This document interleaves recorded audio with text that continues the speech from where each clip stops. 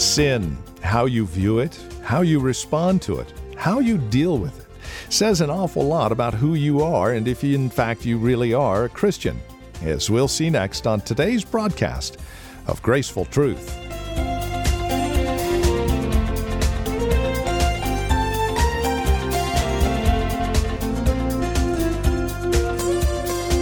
From Grace Bible Church here in Redwood City, hi there, and welcome to today's broadcast of Graceful Truth. Pastor Steve Converse takes us back to Romans chapter 7 as we again take a look at the consequences of sin and why it's so important.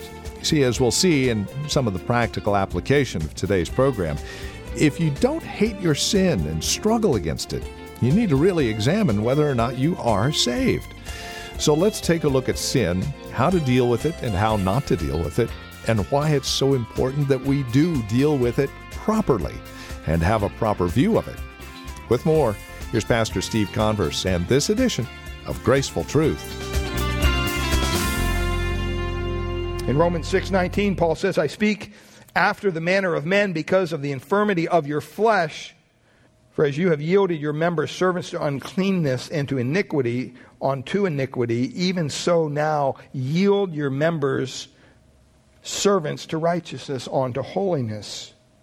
The implication here, once again, is that the Christian could possibly yield to sin and that we shouldn't do that. So if you want to argue that chapter 7 can't refer to a Christian because of the statements in chapter 6, it's really, you're misunderstanding the intention of the writings in chapter 6. So I believe he's referring to a Christian here. Because personally, I believe he's referring to himself. And I believe that Paul was a Christian. Well, let's look at the Christian view. How do they get to this point? If this person is a Christian, how do we see this? Well, look at verse 22. Because what is the description of a Christian? Verse 22 says this, for I delight, whoever's this is, here's what he's doing. I delight in the law of God in my inner being. That certainly is something that a non-Christian wouldn't do. Romans chapter 8, verse 7 says that the unregenerate person, those who are not in Christ, is not subject to the law of God. Verse 25 says, Paul says, I thank God through Jesus Christ our Lord, so then with my mind I myself serve the law of God. That sounds like a Christian to me, somebody who's interested in what God's law says so he can follow it. He's pursuing God. He's not running from God. He's not saying, I don't believe the Bible, I don't believe God, I don't believe there is a God or his word or anything. No, he's saying, I love it. He wants to serve Christ. He wants to serve the law of God.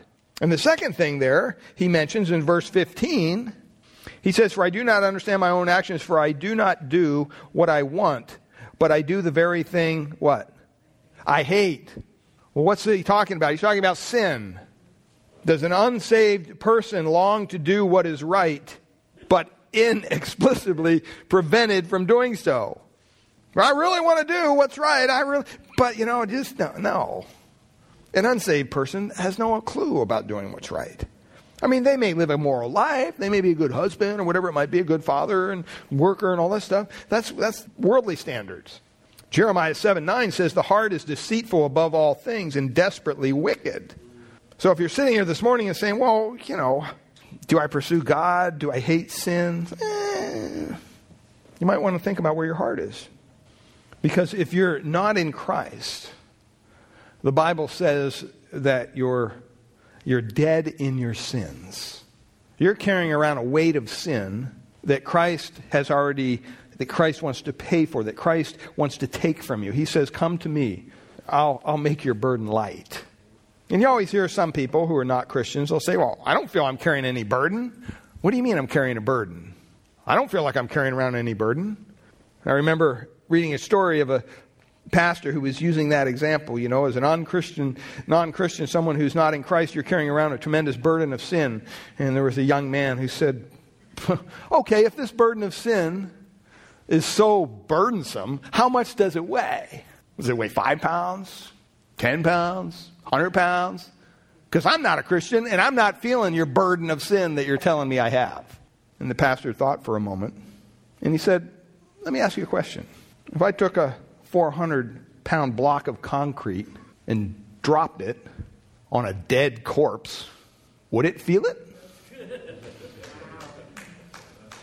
The Bible says that you are dead in your trespasses and sin.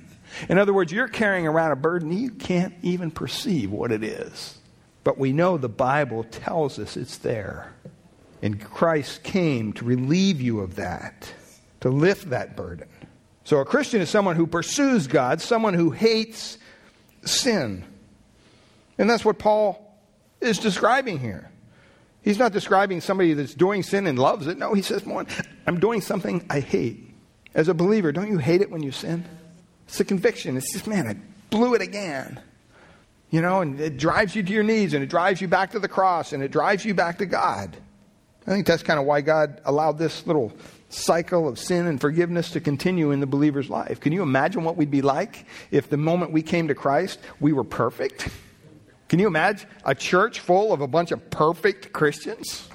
I mean, we're perfect positionally, but I don't know about you, but my ego would be, if I could be perfect, I'd be telling people about it. And I'll tell you what, I'd be looking down on all you people who couldn't be perfect like I'm perfect because I don't sin. I'm a Christian. Would you be drawn to that kind of gospel? I don't think so.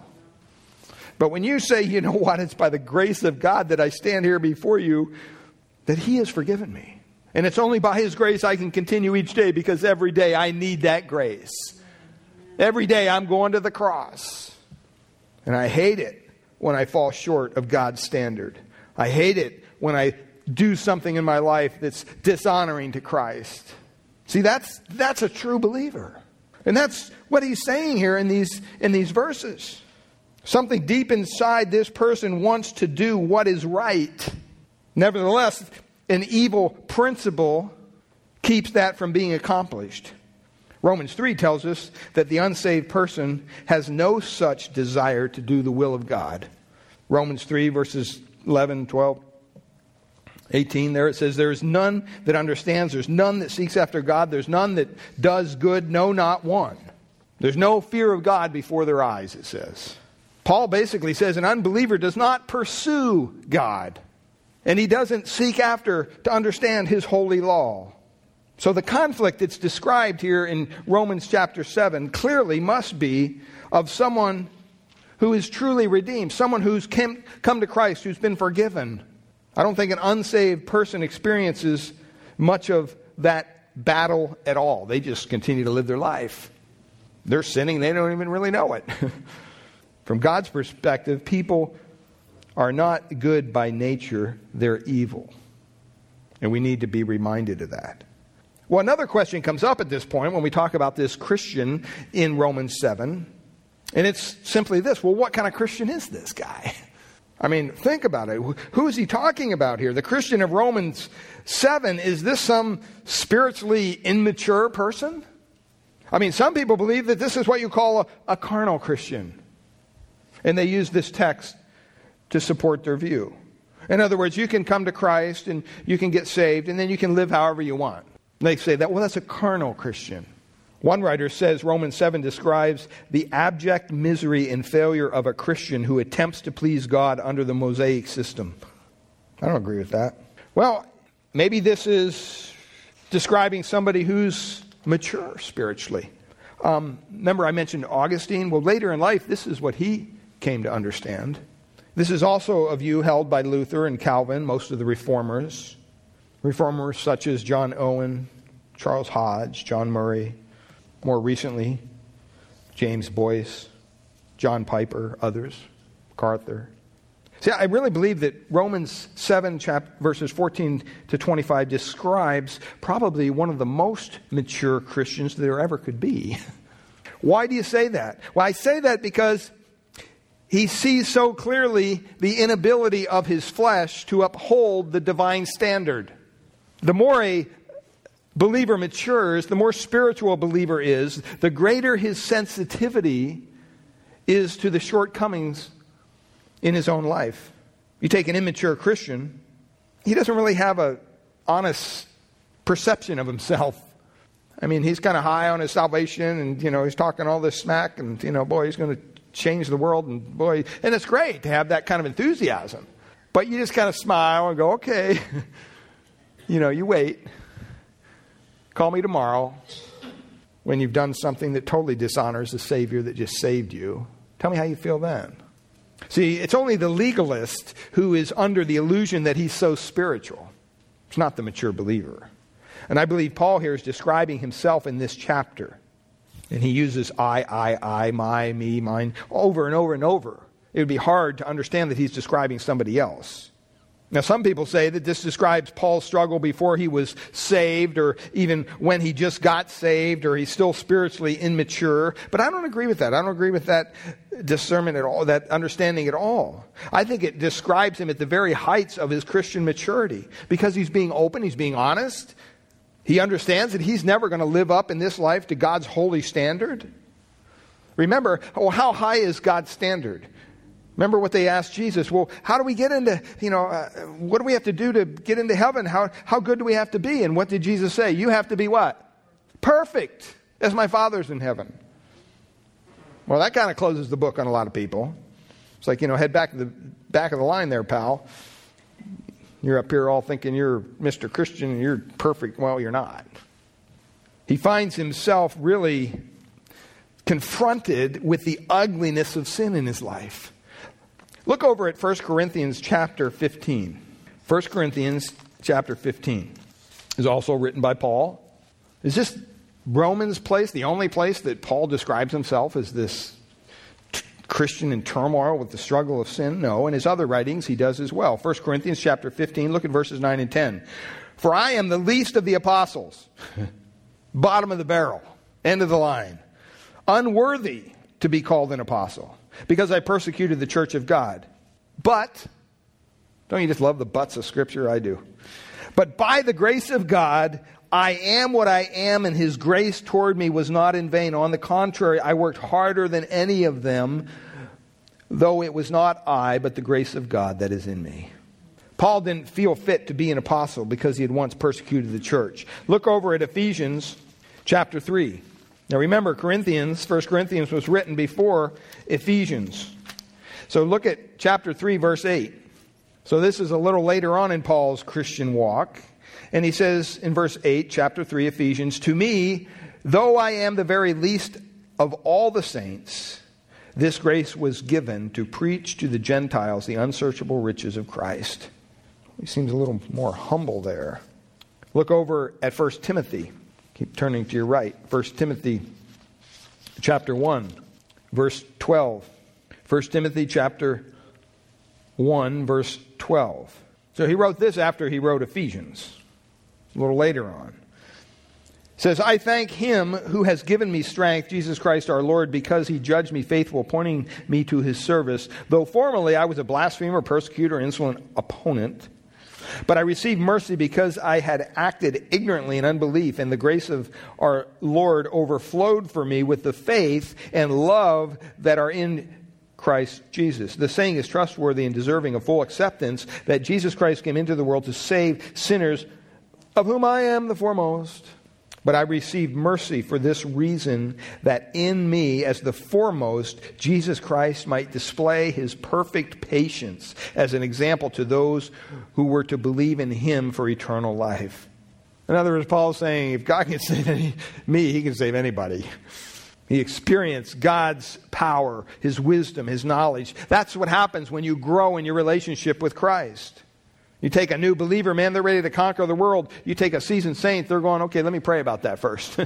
They understand. And now go back to Romans 7, because he clearly uses some terms here in Romans 7 that you can't miss his personal struggle with sin. Verse 15, we talked about this, that he hates committing sin. Verse 19 and 21, it says that he loves righteousness. 22 says that he delights in the law of God from the bottom of his heart, basically. Verse 25 says that he thanks God for deliverance in Christ. I would say that those are all responses of a mature Christian. That's not some new believer. You may have also realized that in verses 7 to 13 of Romans 7, when he's talking here, he's talking in the past. All the tenses are in the past. Verse 9, I was once alive apart from He goes down through that whole text, and he's talking about something in the past. And then in verse 14, all of a sudden, the tense changes to the present tense. So it tells us that Paul moved out of the past tense before he was redeemed into the present tense. And along with that came a different relationship to sin. Look at verse 11, Romans 7, verse 11. It says, "For sin, seizing an opportunity through the commandment, deceived me," past tense, "and through it killed me." Sin killed Paul's hope. Sin killed Paul's security. Security in what, you might say? In his self-righteousness, in the law of God. But then all of a sudden in verses 15 to 25, you see Paul alive and he's fighting with sin. So I clearly believe that verses 14 to 25 is Paul's own personal testimony of how to live a spirit-controlled, God-honoring life. He loves God's law, but he finds himself wrapped in this human flesh and unable to fulfill the way his heart wants to go. So it describes the conflict of a mature Christian man, not some little baby Christian that's struggling with sin. And what does that tell us? That tells us that the struggle with sin does not go away, beloved, until we leave this place. We all struggle with sin. And we all deal with the struggle with sin in different ways. I mean, clearly, he's thinking of this victory over sin, and clearly he wants that victory to be ours. And clearly he understands that it can only happen through the power of the Holy Spirit and Christ. But he wants us to understand very clearly, I think, the Apostle Paul, that this victory will only come through struggle. It's not handed to us on a silver platter. We don't get saved and then go, dancing through the bed of roses, on our way to glory. No. We return to a sinful, dying world filled with sin all around us. We're still trapped in this body. And so how do we deal with this? How do we deal with this struggle against sin? James Boyce points this out, and he says, Americans, he calls it the American way. Americans deal with it in three ways. First of all, they look for a new formula. The first way we try to avoid this struggle with sin in our Christian lives is by hunting down some new easy formula that will bring us victory. It takes various forms. He says discovering a Christian book that will tell us exactly what we need to do, following a 3-step or 4-step recipe for growth in the Christian life. Ceasing to do some easy things like going to the movies or something like that. Starting to do more difficult things like attending seminars. Things like you need to get out of Romans 7 and into Romans 8. Let go and let God. Get self off the throne of your life and put Christ there. Just let Jesus take control. We've all probably heard those things. We've all probably said those things. But the underlying motivation of those attempts is really laziness. Do you understand that when God saved you, He saved you to struggle? If He wouldn't have, you would be out of here the moment you're saved. When you come to Christ, if that wasn't God's plan, the moment you're saved, man, you'd just be transported to glory. Why leave you here? What would be the purpose in that? No, there's a purpose in our struggle with sin. And see, us as Americans think, well, we have to struggle with sin, and we just got to find something that we can plug in and it'll just take care of that struggle. Or read a little book or a track or something. Something's got to work. And that's why you have Christians all over the globe looking for a little niche, looking for something new. And usually it's the false teachers that prey upon that desire. So they publish certain books and they'll publish stuff out. Oh, you can live this victorious Christian life, if you just follow this formula or pray this prayer every day or do this or do that. And Christians by the hordes follow it. What Paul is saying is that, you know what? We need to understand the Christian life is a hard life by its very nature. It's not easy. Somehow we think that we're not doing it right if it's hard. That if we're not, rolling in the money and have no health problems and all our kids lined up, ducks in a row, everything's good, well then God's blessing us. No. See, we'll never find that formula because honestly it doesn't exist. And so we buy into certain things and then we find ourselves right back in the same sinful behavior we did before, thinking, well, maybe that'll work. Man, I went to that seminar. They promised it would work. It didn't work. Whatever it might be. That struggle is there for a purpose. And it's not to excuse sin. We're not doing that. But at the same time, you have to realize and you have to be realistic about who you are in Christ. Positionally, you're forgiven. You're perfect. You're holy. You're a child of God. Practically, you know what? You're just a saved sinner that's kicking dust up as you go through this sinful world. Boyce goes on and he explains the second unbiblical way of dealing with this struggle of sin is people look for not just a new formula, but they look for a new experience. You know, we try to avoid this struggle in the Christian life by hunting down some new spiritual experience. Now, the charismatic movement has a very kind of a corner on all this. So they say you can have a victorious Christian life. Well, if you don't, do you speak in tongues? Do you sow seed? Do you do all this stuff? And they use all this games to whet people's appetite, and somehow they think that if they buy into that boy, their life is just going to be wonderful because the people up here behind the pulpit are saying, look at my life. My life's wonderful. Most of those people, you pull back the curtain and their life is anything but wonderful. They're just playing the charlatan. We have to be careful. They teach that somehow there's a second work of grace, that somehow when you come to Christ, He doesn't give you everything you need. Somehow that if you just beg Him a little more, that maybe He'll baptize you in the Spirit and you'll have a prayer language. You can talk like angels and you can do all these crazy things. I mean, it's bizarre. But people buy into it and follow it by the millions. Why? Because they're looking for a new experience. Because someone said, if you're a Christian, well, you shouldn't have to struggle with sin. That shouldn't be part of your Christian life. If I can just get one more emotional experience, if they just play the right song long enough, somehow I'll be elevated to this new level of Christianity where I don't have to deal with sin anymore. It's not going to happen. It's not a realistic expectation. It's not a biblical expectation. I mean, unfortunately, a lot of people going home from church, when they say, boy, wasn't that a wonderful, worshipful experience? They mean nothing than maybe they acquired some biblical knowledge and maybe had a little emotional boost here and there. They forget about the struggle with sin. So don't look for a new experience. God has given us everything we need right here in this book to deal with the struggle of sin. He's given us everything we need as believers in Christ through the power of the Holy Spirit and the church and coming together in fellowship to deal with the struggle with sin. But see, the problem is we don't believe that. So when we get caught up in sin, what do? Rather than run to the body of Christ, confess the sin and be transparent, we run and we hide, thinking somehow, eventually I'll just get over this and then I can re-engage with the body of Christ. That's the exact opposite that the Bible tells you to do. The Bible says, you know what, if you have an issue with somebody, if you go and you address that and you get it out in the open, you be transparent, be humble about it. Don't play games. Don't think somehow that next week you're going to be a little more spiritually clean to walk through the doors. We're all in the same boat.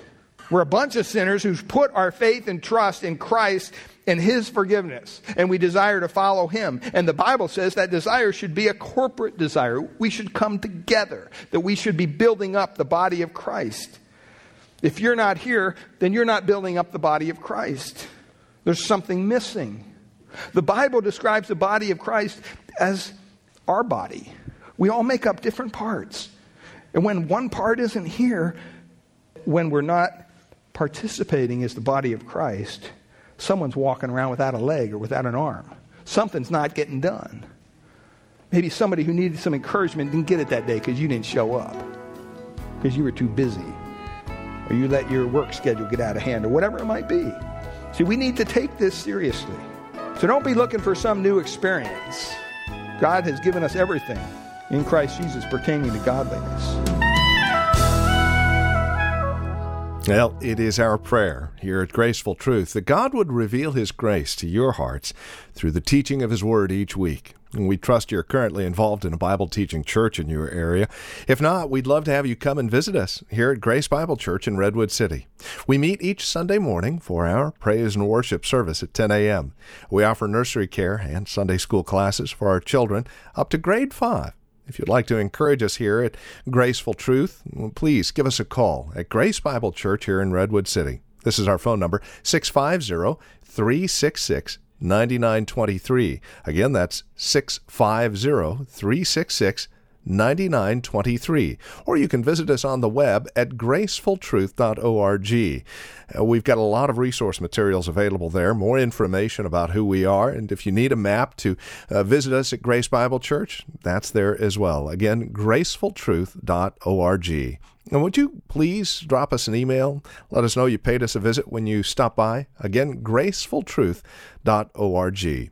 And while you're at our website, don't forget to download our mobile app. New and improved and ready to use, whether you're securely donating online or taking advantage of the podcasts on your mobile phone. Simply go to iTunes or Google Play and look for Grace Bible Church Redwood City-CA. Or stop by our website, gracefultruth.org, and follow the prompts. We thank you for joining us today and trust we'll see you again next week at this same time for another broadcast of Graceful Truth.